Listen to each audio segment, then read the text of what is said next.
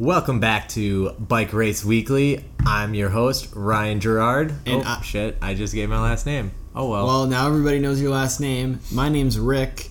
We'll find out my last name not today, but sometime in the future. And yeah, welcome everybody. We've had a short hiatus, a little longer than a week, I guess, since we've recorded our last podcast, but still been doing plenty of bike riding, maybe some bike racing, and enjoying the sweltering hot summer in Wisconsin.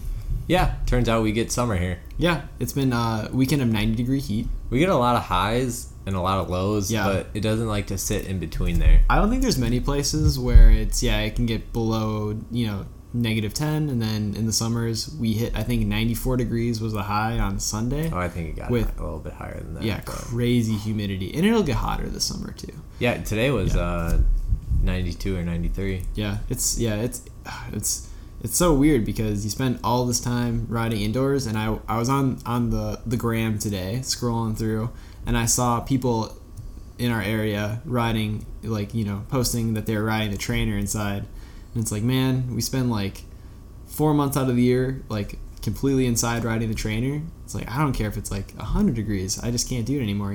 Just got to be out in the heat, enjoy the summer. So if it's 100 degrees, are you an indoor rider or an outdoor rider? No, I'm still an outdoor rider. I'll throw some ice in my jersey, maybe freeze my bottles and just kind of prepare for it. Take some electrolytes with me, but I handle the heat pretty well though. I'm actually a big fan of hot rides. Which is kind of surprising because Anna is here too. Anna's in the room.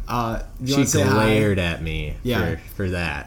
That's because, I've been on rides with you when it's been 40 degrees and you've got no knee warmers or leg warmers. You've got maybe some arm warmers and definitely no cap or anything. And you're just yeah, I'm cool.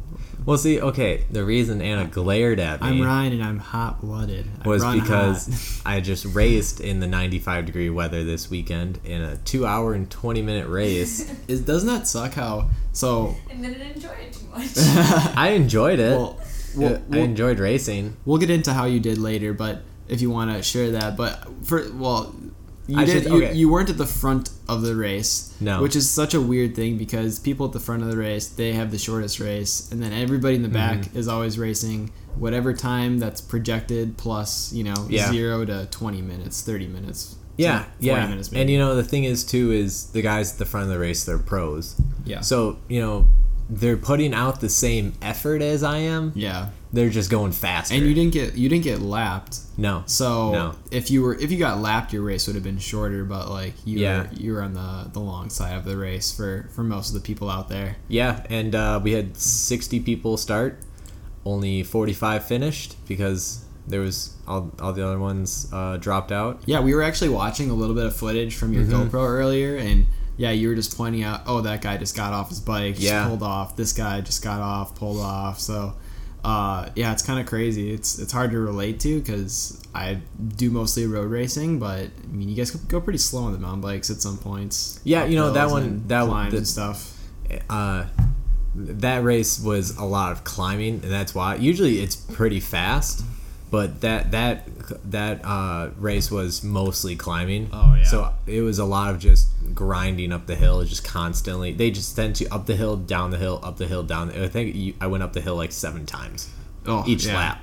I remember. Yeah. So like I said, we were watching a little bit of your video, and it looked at points like you were just going 3 miles an hour. Yeah, it was a lot of climbs. I mean, standing still. Yeah, it was a lot of those. Easiest ring I had. I think I had a 34 or 36 in the back, and I was in there a good amount of the time. But what I was saying about hot riding is I enjoy just riding out in the heat, not so much racing in the heat. But I think going out on a nice ride when it's really hot out, get some nice tan lines, enjoy the nice weather.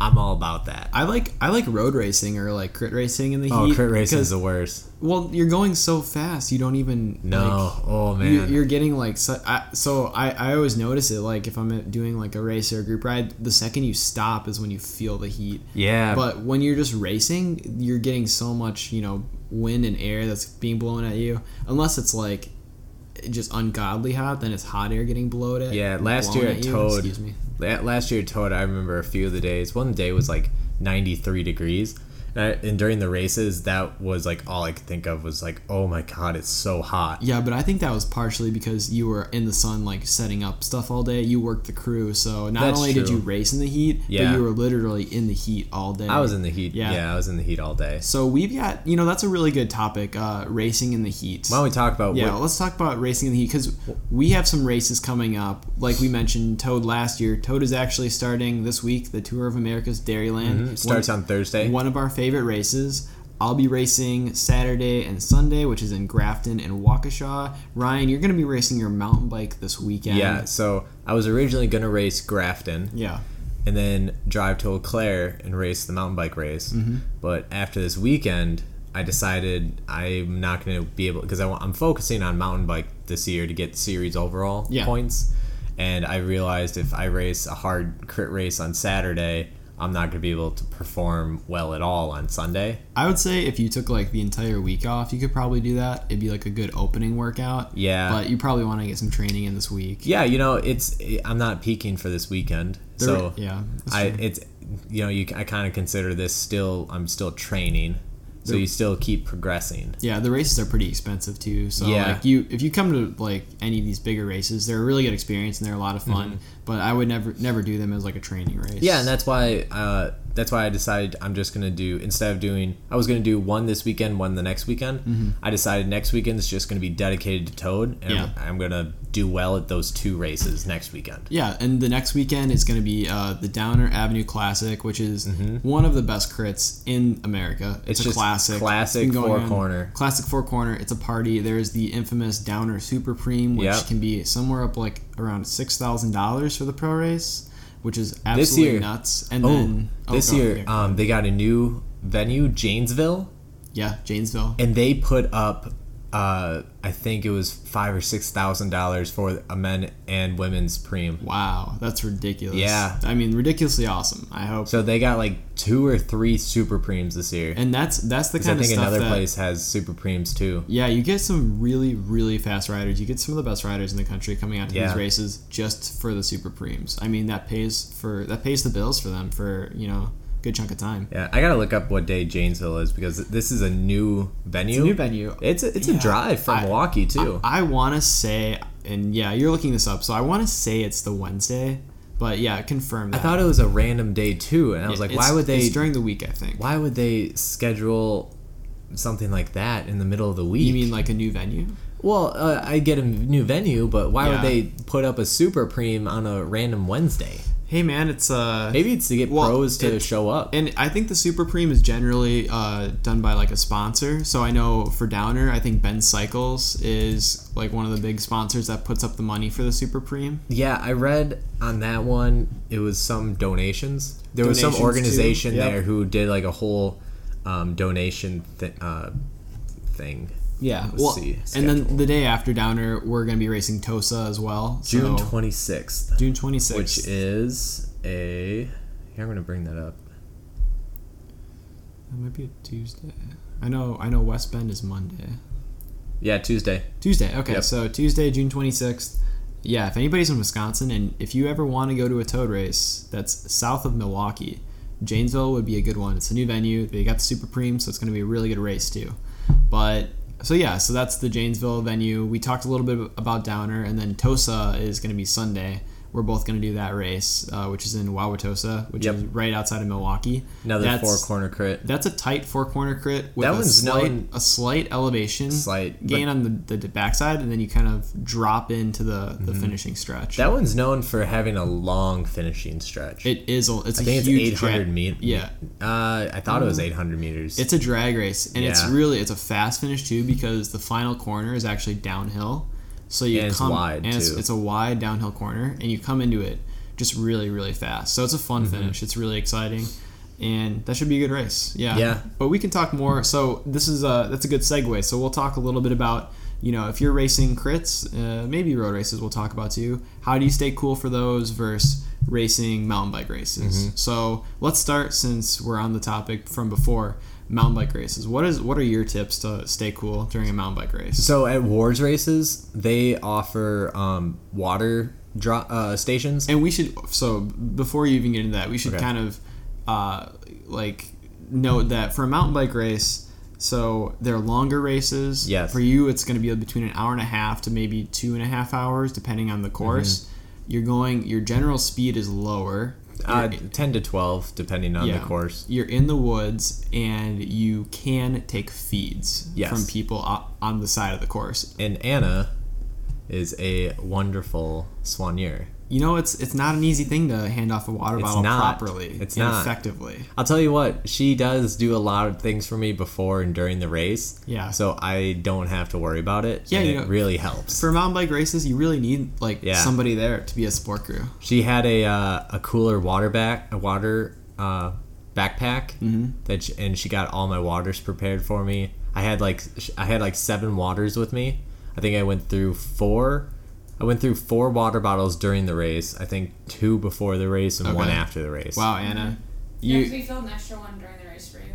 Yeah. Because you were taking the last one, yeah. So, okay, wow, well, crushing it. Good job, Anna. Yeah. And getting you through the race, that's really the only reason that you finished is because Anna was there.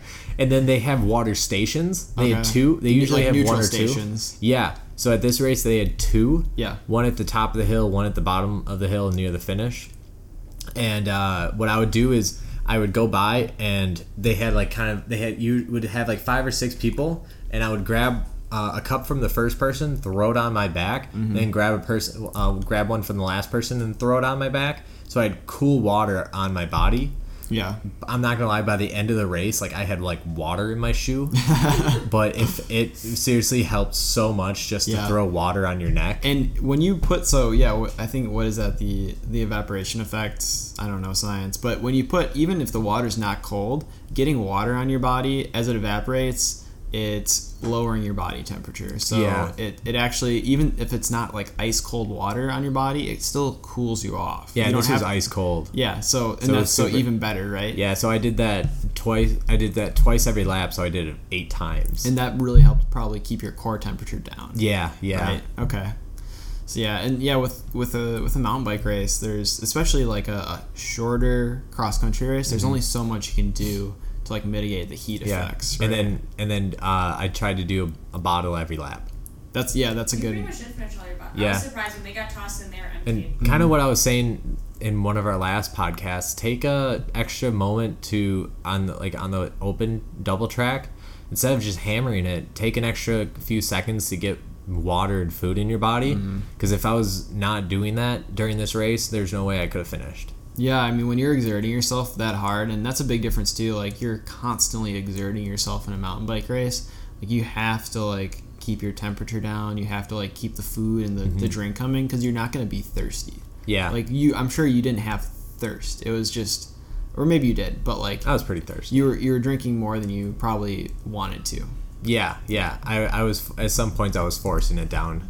Yeah. And then during crit races, stay out of the sun. We'll talk about crits now. Well, let's start off too with kind of like general differences between a crit race and a mountain bike race. So obviously for a much shorter. So if you're a pro, it'll be an hour and a half. Amateur elite, it's going to be like an 50 hour. minutes. For like a cat 3 and down, even a cat 2 and down, it might be like 45 or 50 minutes. So I try to stay out of the sun as much as I can, and then I take water with me. Usually more like a half bottle of water. Yeah. And then I'll actually use that to spray on myself as well as take a drink. Now, when you spray yourself, do you spray your, like, where do you spray? My neck, but down my neck. Yeah. And so that's a really good, because you really need to keep hammering that point, but like keeping your core temperature down is almost just as important as drinking water. Yeah. And I'll do that too. You have to be a little careful that like when you're spraying yourself, don't be sure like you're actually spraying your body, because if somebody's riding behind you, you'll start to spray them, or like you'll get water in their face. So always try to like keep the water like coming down your own neck. Yeah. And one thing you don't really think about is that it's a skill to take water during a crit race. Yeah, some people, I mean, if you're not a good bike handler, if you can't corner that well, I mean, you have to basically be able to take a drink of water, and like as you're coming into a corner, put your bottle back and then get ready. Or even hold on to it, like on your handlebars while you go through the corner, and maybe like kind of drift outside of the pack a little bit while you take that turn, take it a little bit slower. if you have to, and then just shove it in and kind of get back in your position. Yeah, and during a hot race, I like to even have 2 bottles on my bike. I'll never bring 2 bottles. Even if our races are only 50 minutes, I have 1 bottle, and maybe I might ditch one towards the end of the race, but I mean, a bottle's so light, I don't really care. Yeah. And I don't want to get rid of them, but I'll always keep a bottle. I'll keep drinking 1 bottle, and I'll usually keep another bottle to like spray on myself in case I'm getting really hot. Yeah, because even during my hottest races, I'll only bring half a water bottle with me. Yeah. Because even though, like, you know, I'll only grab it maybe twice in a race. They're pretty short races, Yeah. and yeah, like we mentioned, it's not like you have a lot of time to really like chug those bottles. It's more of a last resort for me. Like, if I really need it, I'll take it, but I hope I don't need it. And what I like to do actually with that other bottle is depending on the course. So some courses are technical, and you're gonna benefit by getting on the start line early, which means you can start closer to the front of the race. You don't have to waste a bunch of energy moving up. If it's like if it's a technical, lots of corners, Like Downer? Well, no, Downer's actually it's you want to be corner. you just want to be at the front at Downer. Yeah, well, for most crits you want to be at the front, but like I'm trying to think of Like so Waukesha. Bayview. Oh, Bayview. Well, okay. Waukesha changed this year, but Yeah. Bayview is like full of corners. It's quite hard to move up and make up spots, and if you do, you're going to use a lot of energy. And staying in the back, there's like a near hairpin corner. Yeah. So in those races, you're basically and you're baking in the sun if you kind of sit by the start line to get a good spot. So I'll keep a bottle on my bike. One of those bottles, I'll just be drinking that on the start line. I'll spray myself down on the start line. And something that I think we should do if it's going to be really hot these next couple weekends, we're going to have a couple guys there. We should really have like some coolers with some ice socks in them. Yeah. So like on the start line, you just put an ice sock in your pockets, and that's going to keep you nice and cold right before the race goes. Take the ice sock out, or you can even leave it in too. I mean, depending on how much, if it's melted yet or you still have ice. Yeah, that's true. It's not a bad idea. Yeah, that's what we should do. What? I guess you haven't. Have you ever ridden a mountain bike race? Yeah, You have. we've done a mountain bike race together. Well, that was WEMS. It was a WEMS. Yeah. No, I've never done like a Awards race? individual cross country race. Huh. No. Interesting. So that's on my I guess things to do this year. Yeah. So what's your training like for the next 2 weeks here with Toad coming up? Yeah, for the next 2 weeks, I'm still putting in some decent volume. So Is this your peak of the year? no, I had like a bit of a weird start to the season. So for Toad, I'm definitely I work in like 3-week blocks where I take 3 weeks of training and then I take a rest week. So Toad falls in a pretty good spot where I'll still be training pretty well through this week into the weekend, the first set of races, and then next weekend I have a rest week, so I'll be pretty rested for Downer and Tosa, Okay. which are races I'd like to do good at. And then the next weekend, so I'm not doing a ton of Toad races because the next weekend is the state championships. I want to do pretty well there, and then I'm actually doing the entire Intelligentsia Cup series. Oh, yeah, that's right. You're working. Yeah, so that's kind of a series. Since I'm doing all of the races, I'd like to do pretty well there, and Okay. that's kind of like, I guess you could say, my peak. But for the season, the way I approach seasons, I don't necessarily like to peak for one event. Yeah. I really I'd rather stay like 90 to 90 and maybe go up to 95% and do a ton of races rather than like really killing myself to like build a huge peak, and then kind of after that you need to rest and really need to like take some time off. So I mean, I do that at the end of every season, but yeah, that's just kind of the way I approach seasons. Okay. Yeah, I kind of going off that, I like to, because I'm peaking like beginning of August, like how my plan is, but I set it up so that I would be peaking at the end of my mountain bike season, and then the last few races of my mountain bike season I'm like peaked, and then I'm going to kind of focus on a good base again, and then kind of do a half build and a half, kind of more just do a build to finish off cyclocross season. That's what's kind of nice about what you could call the second peak. Yeah. Is that you just don't need to do as much work to pump the fitness back up. Like you're coming off of like a lot of fitness. You kind of just need to take a little bit of rest, do some like base work, and then really you've got like a pretty good foundation right there. Yeah, I figured I would focus more on almost getting like 2 base seasons for next year. So doing like a solid base after I peak in August, kind of carrying that out until like November, and then doing just like a month of build. And then like in December, I was going to take like a few weeks off of just like maybe doing a few workouts a week, but just to stay in shape, just to keep my fitness. But I'm not gonna do anything like insane. Like I'll probably do like maybe like 2 sweet spot workouts and like 1 like tough workout just to keep the fitness, you know, just to maintain and stay in shape. Yeah, I think Wisconsin's kind of weird because I mean there's some people that do a whole season of cyclocross, but so for those people that's basically what they're doing until it's too crappy to ride outside. But for everybody else that their season's done, like I'll maybe do a little bit of cyclocross this year. But yeah, you get done with racing for road like at the very latest, pretty much a Labor Day weekend, and people still ride and train like quite a lot going into October and November because I mean the weather gets so bad that it's like you might as well like get as much fitness as you can before you're relegated inside on the trainer for however many months. You never know.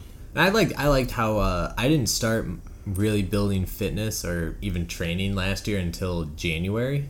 Yeah, I think that's a good way to go about it. I think everybody needs... You know, at the time, I thought, like, man, I'm really starting this really late because road race, our crit season starts in, like, 2 or 3 months. Yeah. But right now, I'm, like, super happy because at the beginning of the race season, you saw a lot of people who were, like, peaking at the very beginning of racing. Yeah. And now it's like you went past them. That's what's always so interesting about, like, racing in areas where the weather is so crappy because you get people that are typically doing like a ton of training inside on the trainer and they start to like get antsy, so they start to like really incorporate a lot of high intensity and doing a lot of race stuff. And yeah, like the people that were winning the races in April are typically not, maybe they like stretch their fitness out to June, but I'm on the same page. Like I think when you live in a colder climate and race season doesn't start till like April at the earliest, like you really shouldn't be like killing yourself in January or February. You should really like feather your fitness out, you know, like you should have workouts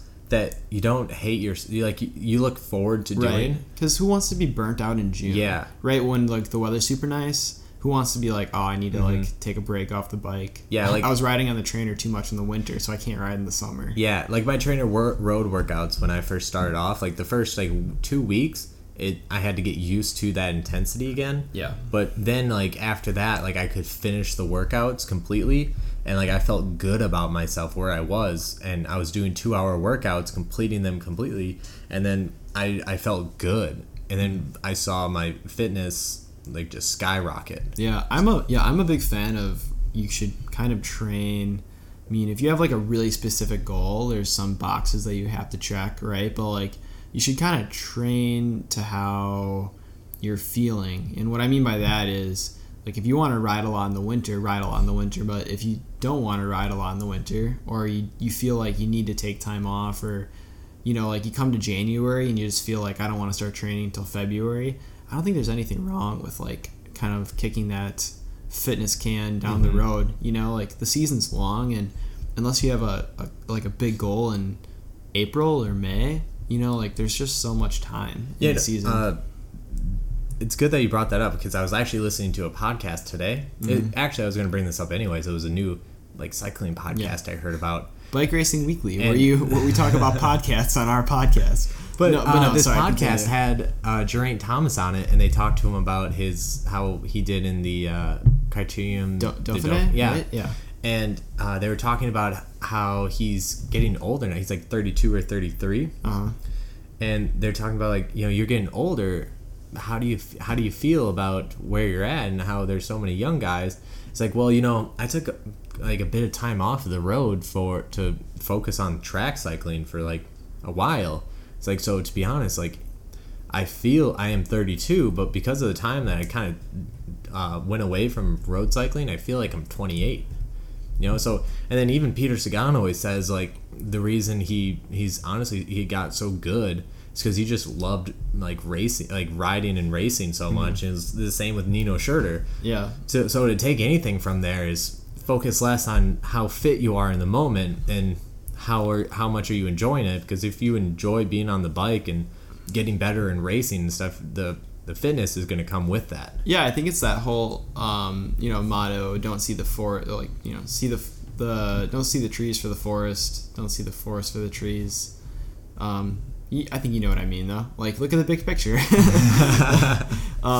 Yeah, it's just, it takes so long to like build like that foundation of fitness. Yeah. I'll go on group rides once in a while and ride with these guys that are in their 40s and 50s, but they've just been riding for, and not even necessarily huge weeks or huge training, but they've just been doing it for decades, right? They've been riding with the same buddies and racing, and like the reason why they're still there is because they were just consistent, right? They didn't kill themselves, they didn't ride when they didn't want to, and they're so strong, right? They just go and ride on the front and just like sit there forever. Mm-hmm. And you think about that, and it's like, these guys didn't do that by following some crazy 6-week plan to get super fit.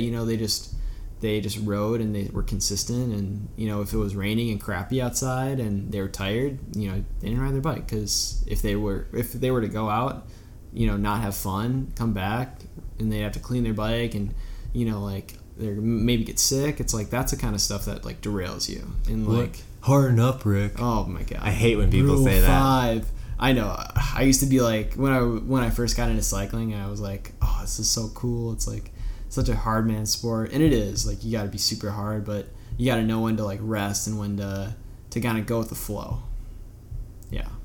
I always hate when people say like, "Oh, you got to train in the rain." It's like, well, I don't race in the rain. If I see it's gonna rain, I don't pay for a race. I'm not gonna pay $35 to be miserable. Yeah, it depends on who you are.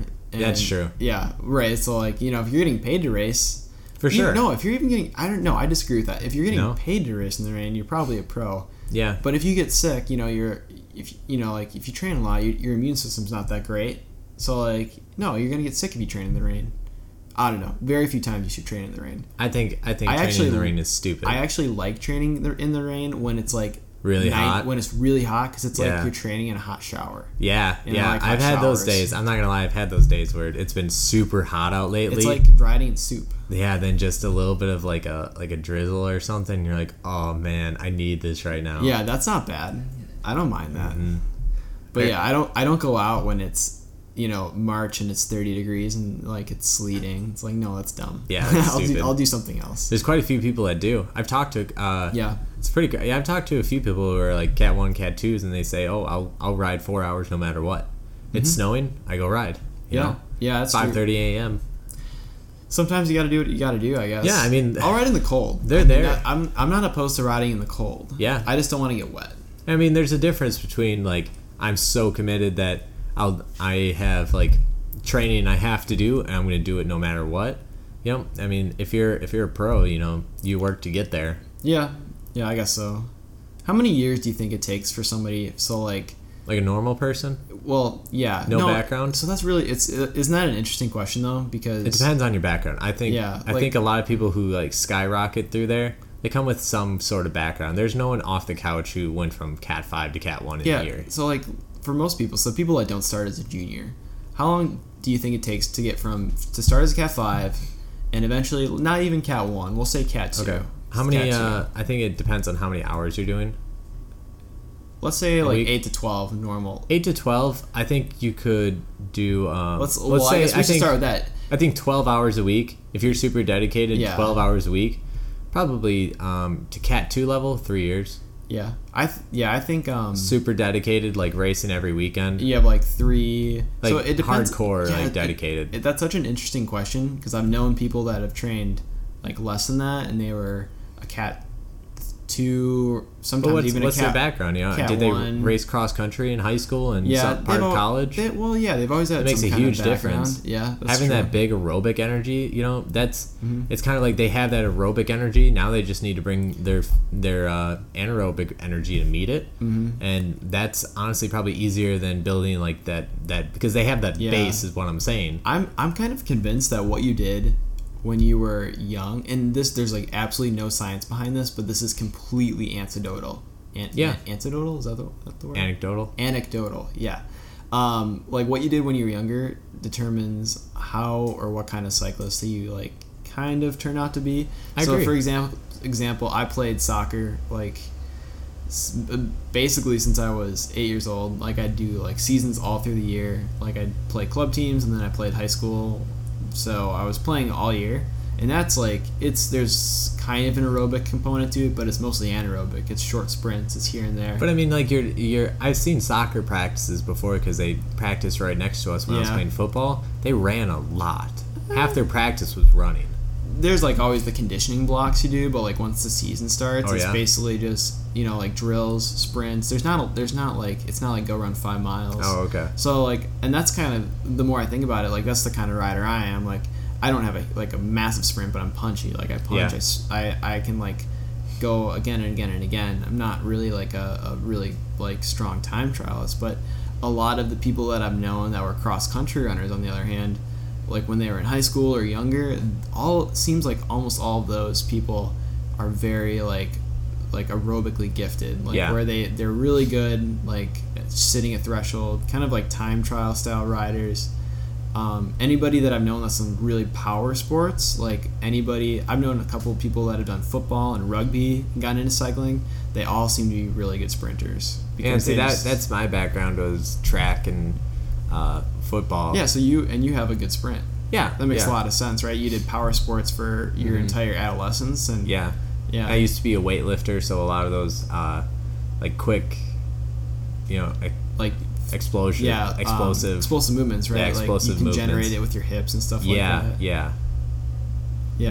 It's I always think about like everybody's different, and it's just so interesting how like people, some people can train consistently like 10 plus hours and never make it past like a beginning Cat 3. I think it depends on what are you doing in those 10 hours. Yeah, 10 hours it does too. Super hard is very different than 10 hours at a moderate pace. They always say you should either be going super easy or super hard. Anything in between is not really doing any good for you. Do you think anybody that's these are just random questions I always think of. Do you think say anybody, right? Anybody that's like in pretty good health, not overweight, or like has like any kind of issues, do you think anybody can go from like a Cat 5 to like a Cat 2? In how long?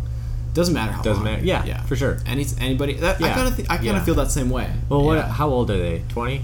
Let's say because that's a little bit older. Early 20s. Early 20s. Yeah. I mean, that being said, you have to be pretty dedicated. Like you jumped into this and you're hardcore. You're doing very dedicated. Yeah, I could see. Yeah, if you're doing consistent 12 hours a week. Yeah, that's a lot of time for most people. Yeah, and I mean, at least 5 years, you could probably be at least a Cat 2. Mm-hmm. I'd agree with that. I think because this is the first year. It just takes a long time to build that aerobic base. This was the first year that I really put like consistent hours where all my weeks have been at least above 8, usually like 9 or 10 lately. And I mean, I can feel a huge difference. Mm-hmm. So if I bumped that up to 12 hours a week.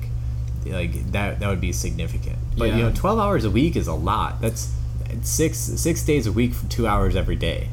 Yeah, or you could think about it as let's say you do 7 hours on the weekend, and then that's still 12 hours, 5 hours during the week. So there's like a 2 hour ride in there, a 1 hour ride, a 2 hour ride. But it is a lot for like, and we both have full-time jobs, and I think that's been interesting, like figuring out how to balance riding with working. And I'm pretty lucky.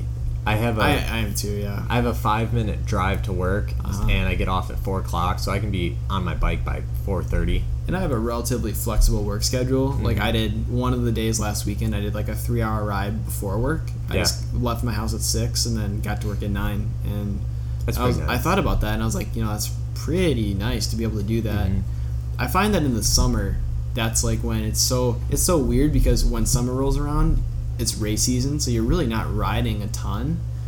And then like this when the weather's nice though, it's so easy for me to like do early morning rides and like after work rides, but like it's when my volume should be relatively low. Yeah. Just kind of weird to me. I always think that's such a paradox when you should be doing a ton of miles and a ton of riding is in the winter. Yeah, I think that's kind of the theory of you already put the work in, so use what you've put in already to just kind of, sharpen the edge. Yeah. We got a lot of ramblings on this podcast. Yeah, that's fine. I think it's it's kind of nice. It's what the people want. Yeah. You keep it light, right? Yeah, keep it light. And is shaking her head. She's probably bored to tears of these dumb conversations. Well, speaking of training, I mean, so I'm taking my fitness test again tomorrow. Okay, good segue, by the way. Yeah. I'm not gonna lie. Don't feel great. My legs hurt from yesterday. Okay. So, I'm kind of just going into it. I mean, I don't have high expectations or anything I don't even know if, I might get close to where I was last time and just be like, my legs are just gone. So why are you doing a fitness test if your legs hurt? I was kind of thinking about it. I don't really have another time that's really good. I took a day off today.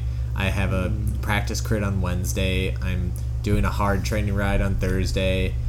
Next week, I'm going to be just as sore. So I was like, might as well just give it a try and have zero expectations. If I can get through it, I'll get through it. If I can't get through it, I'll just keep the FTP I have for another few weeks. If anything, I'll bump it up a little bit if I can't get through the workouts. But the workouts I've been doing are all VO2 max anyways. Yeah. So, they're so hard and intense that most of the time, like, unless I'm, like, pretty fresh, like, I can't get through the intervals anyways, so it'll just help me get through the intervals. So if you take a fitness, then you're expecting it to be lower. No, I'm just seeing if I will be higher. If it's really hard right now and it's higher, then you're definitely not going to complete the workouts. Well, so I would just kind wait. of what they say. Ryan, I would wait to take your test. Well, so usually you want to take it after a rest week. Yeah, I did have a rest week last week. You just raced. I raced at the end of the week. Oh, okay. Well, I did. I didn't know you had a rest week. Yeah, I had a rest week, and I still had. I think I got 10 hours in on the bike last week, including the race. I rode with Anna a lot. Oh yeah. So Anna got a big weekend too. Nice. But you're gonna be flying by this next weekend, Anna. So I'm kind of going into it to see like if my FTP is higher. Because, even the Trainer Road guys say, like, you might not get... These are really intense intervals. If they're 80 seconds long, you might only get through 60 seconds, Do you think eventually they're going to figure out, like, how to, like, deduce your FTP from shorter and shorter time periods? Like, pretty soon it's going to be, like, 20 seconds. All right, go as hard as you can. Well, they have the new... RAM test, yeah. No, they have the new training... what is it called?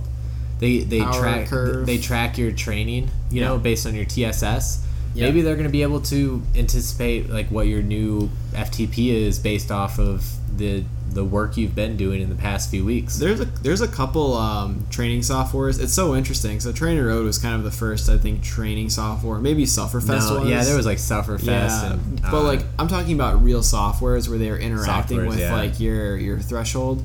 10.5 hours last week. I think it's called Exert, where you basically, I don't know science and training things how they do it, but as you're riding, it essentially like continuously modifies your threshold, and that's about all I know about it. I know one person that uses it, and he says he likes it a lot, and it's pretty accurate. I don't exactly know how, but it's kind of neat where you really don't do much testing, or I don't even know if you do any testing. Essentially, it's just always continuously like modifies your fitness and knows where your threshold is. Yeah.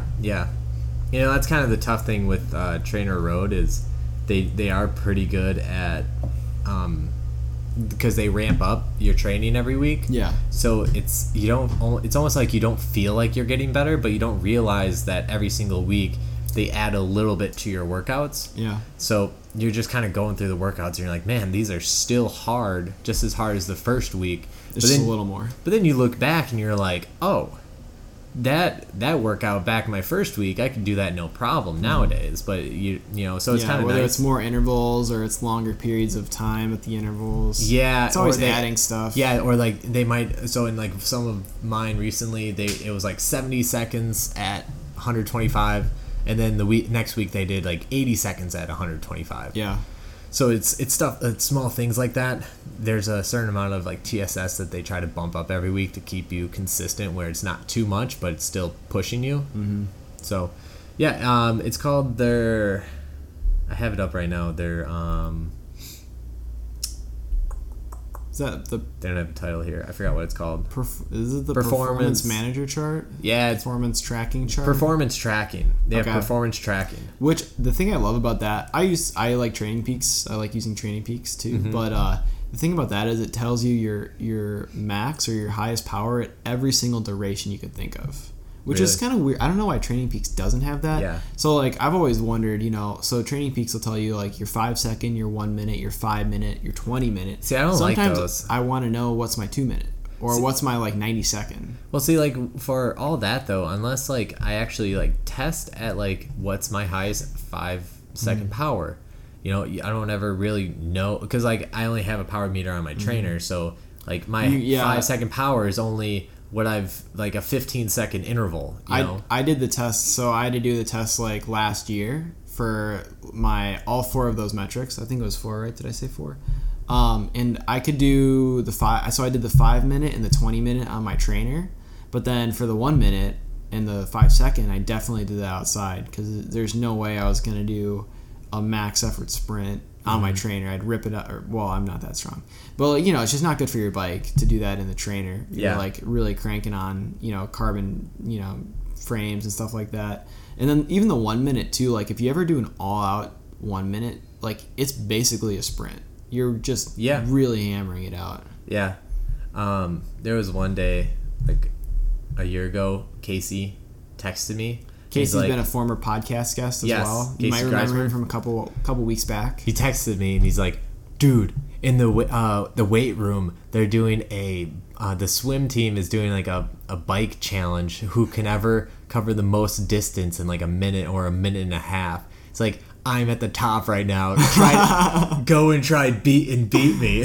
And I'm like, wait, he's not on the hilarious. swim team. How do you get in there? The swim team was hosting it. Oh, they were hosting. And they just had like a stationary bike. Like one of those like normal gym ones you would find at a gym. Yeah. And it was they just pressed the timer and they saw how much distance you could cover in like a minute and a half. Yeah. And he's like, "I'm number 1. Can you beat me?" Dude. But I was at work that day and couldn't go take his spot. How long was it I would have for? beaten him too. I know I would have beaten him. Yeah. So that's a shout out, Casey. I forgot what you won too. I don't think it was much. It might have been like a gift card or something. Oh, okay. But you won all the pride of University of Wisconsin Whitewater. Yeah, call it a preem. Yeah.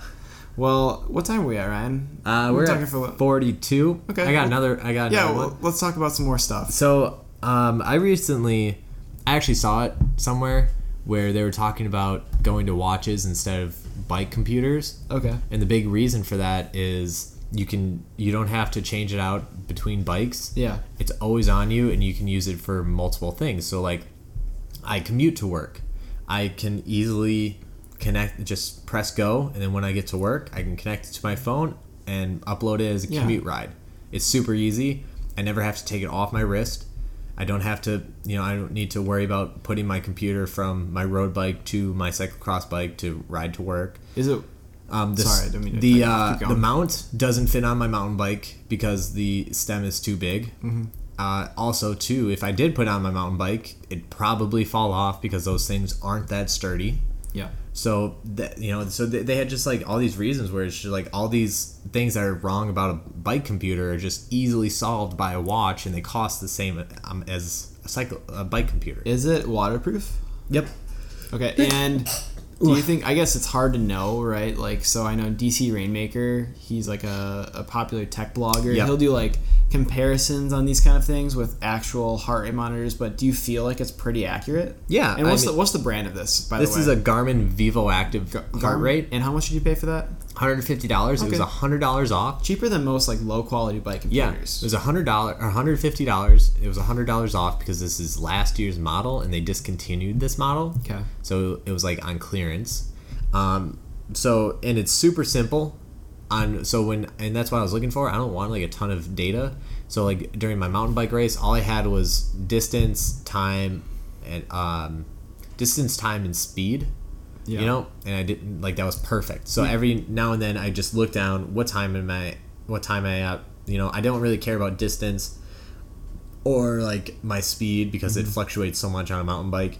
But if I know my time, I know kind of where I am at in the race. You know, Yeah. I know like, all right, at 15 minutes I usually come up on this hill, so I kind of know my pacing. You know where I'm at, how if I'm keeping consistent lap times. You can also use that as like training stress tracking too. I know it's not like exactly as accurate as a power meter for like really high intensity efforts. Yeah. But you know, you can still get like, you know, if you're really into like tracking your training stress score or any kind of metric like that, you can still download it into Strava and into Training Peaks, and it'll give you a value. It's called heart rate TSS. Yeah, you know, I also tried downloading one of those fatigue apps. Oh, HRV, right? Yeah. Yeah, heart rate variability. But you Yes.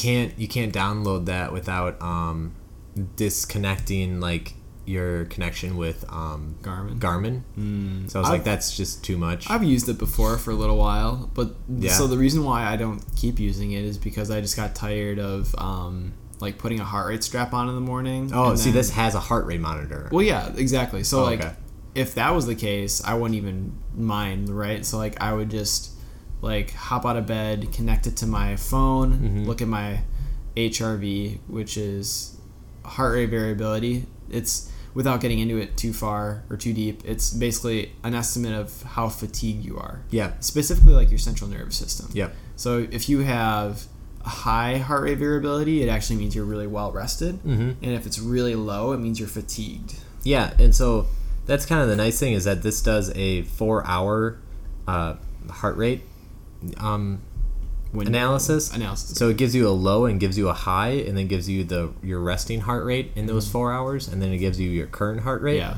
So like when I woke up this morning, like I could tell I was super fatigued because my resting heart rate while I was sleeping was at like 60. Yeah. What is it normally? It's closer to like 39 or 40. Really? It's really low. Yeah, it's pretty low. Wow. Yeah, Good. like You're right fit, now, man. my lowest heart rate when I was just laying on the couch today was 39.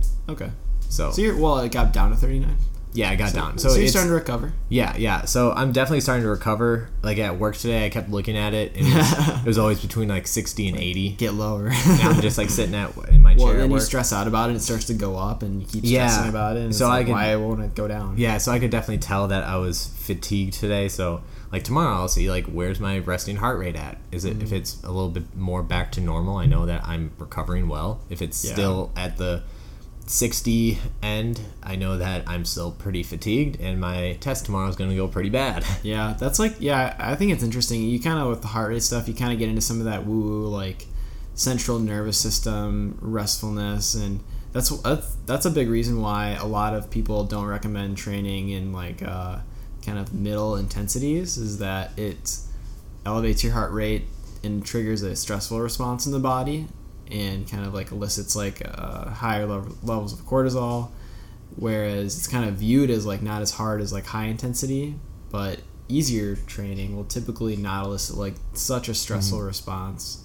I don't know. I think that stuff's pretty interesting. Yeah, and I mean this So you can kind watch, of see like what your response is to training, right? Yeah. Like you go out and like if you like are hammering it and you can't elevate your heart rate, it's like, okay, like I should probably back it out. Yeah. Back it down. Yeah, and then the great thing about watches too is that this is a low end watch, and it's like perfect for me. I wanted like a simple watch, Yeah. and this was It's 100 very sleek. It's Yeah. dare I say minimalist. That's what I was looking for. Yeah, You very. know? It's just literally. If I mean, obviously nobody can see this right now, but it looks like a small black.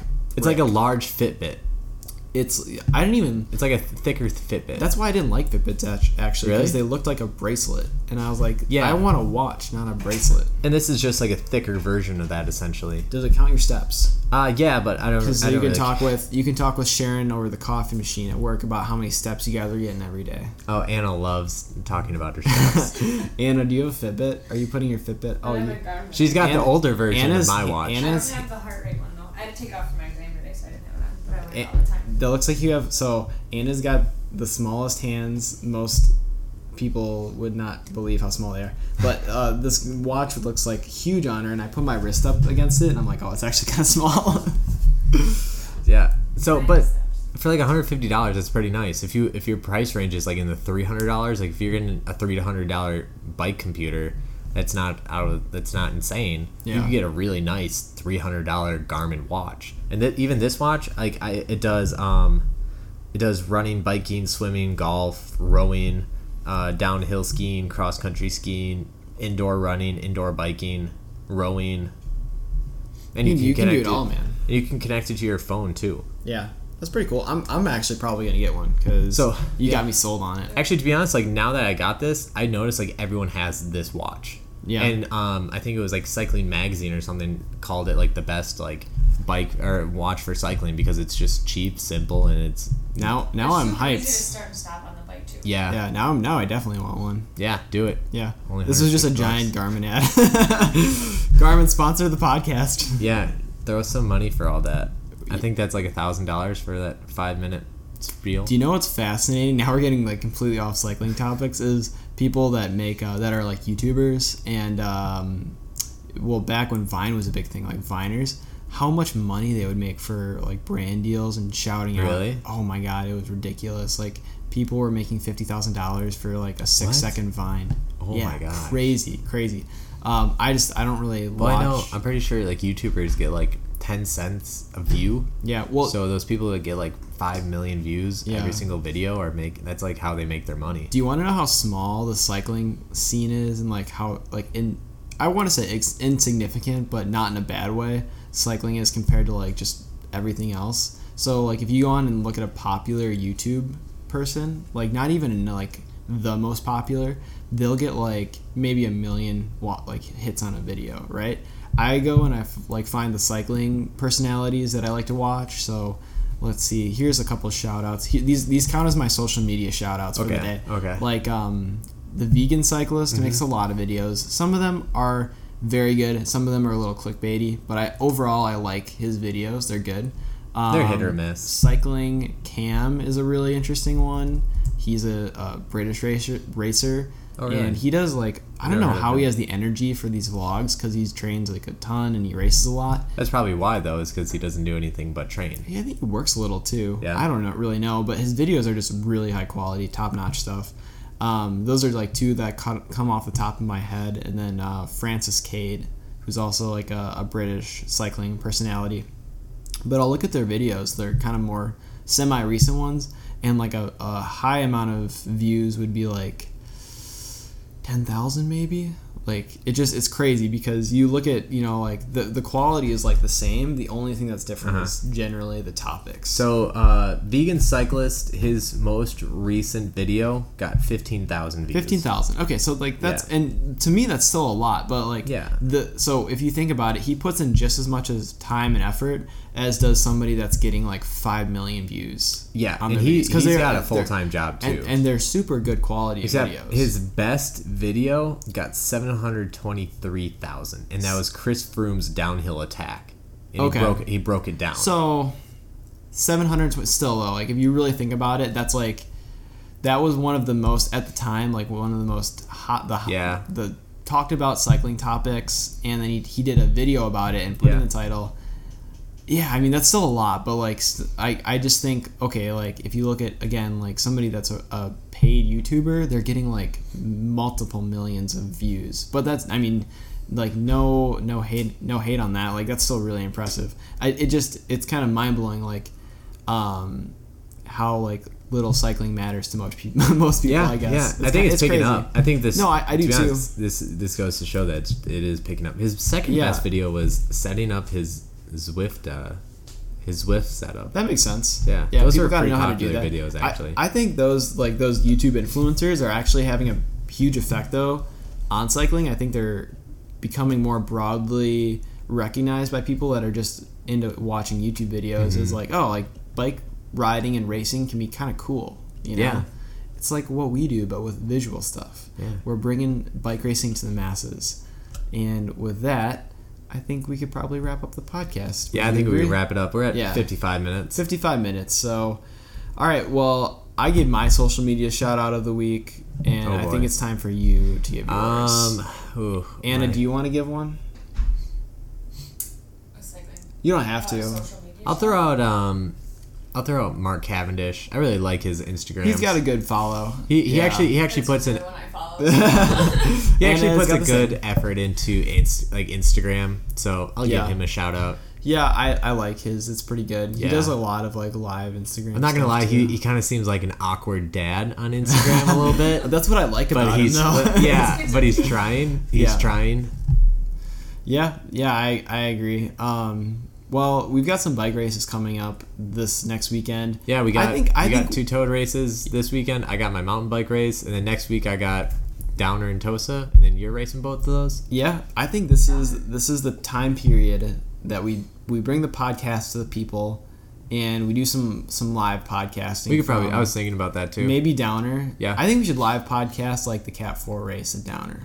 Maybe not the Cat 4 race. Okay, maybe a different race. Maybe like the women's and the men's. Yeah, we can do that. And we do like first like last 10 laps or something. Yeah, something like that. Well, yeah, okay, we'll do that. I don't know. The if only we'd be the able only to do reason I say That'd that be is tough. because I don't know. I just kind of like to watch those. Well, I Yeah, guess we maybe will. not. We'll see. You know what? Maybe we just do like a We'll see. like an end of race recap. Something like that. We'll get some pros, stick some phones and mics in their face. We could probably definitely get some pros on there. Yeah, we'll find They pros. would love it. Yeah, it's It's free, like, hey, we got a free podcast. media. Could we just get a quick jaunt from you? Yeah, exactly. So we're okay. I'm psyched for that now. So find do it. us at some probably janky table with a mic. That'll be us at the Yeah, races. there you go. Say hi. We're always. If you want to be on the podcast too, you should definitely come talk to us. We might put you in there. Send us a message on Facebook You can send us a message on at Facebook. Bike Race Weekly. Bike Racing Weekly Oh, on Facebook. I thought that was Twitter. Twitter is Bike Race Weekly. Okay, Bike Racing Weekly I gotta on check Facebook. that. Bike Race Weekly on Twitter. That's right. If that's wrong, just switch them around. If you just search Bike Racing Weekly, Yeah. we'll probably come up. Yeah. Yeah. Well, Cool. we got some YouTube videos. We'll throw up some YouTube videos. Yeah, you got a mountain bike race we could watch. Yeah, I got Put two. that I out. got yeah, and then I'll have my my camera for tomorrow's practice crit too. Nice. So I'll get some video there. It's Wednesday, by the way. You keep saying tomorrow. Gosh darn it. Well, Well, okay, well, that's good. Yeah, I might be there Wednesday. We'll see. Otherwise, if anybody made it to the end of this podcast, congratulations. It was a bit of a ramble fest, but some people like that. We've been getting- I personally like that. if anyone's wondering, we're getting pretty good downloads. Yeah, we've been getting some people do listen to the podcast. I think we're starting to average around 25 every single podcast. so. Person that's listening right now, you're not the only one listening. So we appreciate it. Yeah, Tell we do. your friends about Yeah, it. we love when people You know? download the podcast, give us reviews, like us, subscribe to us. You know, it's just it's a fun way to talk Yeah. about bike racing. And we're pretty pumped about every single view we get. yeah, you don't even have to like us or subscribe to us. If you just download, it makes us happy. Yeah, just downloading it makes us happy. Download. So don't stream it. Download it. There you go. Yeah, there we go. That's what we're gonna leave you with today. All right. We'll my be name- back next week with the 2 weeks of Toad. 2 weeks of Toad. We're gonna do some podcasts about Toad, at Toad, with people from Toad, maybe the crew at Toad. I don't know. It's gonna be an exciting 2 weeks. We hope that you guys come along for the ride. Yeah. All right. We'll see you next week. See ya. Thanks for listening.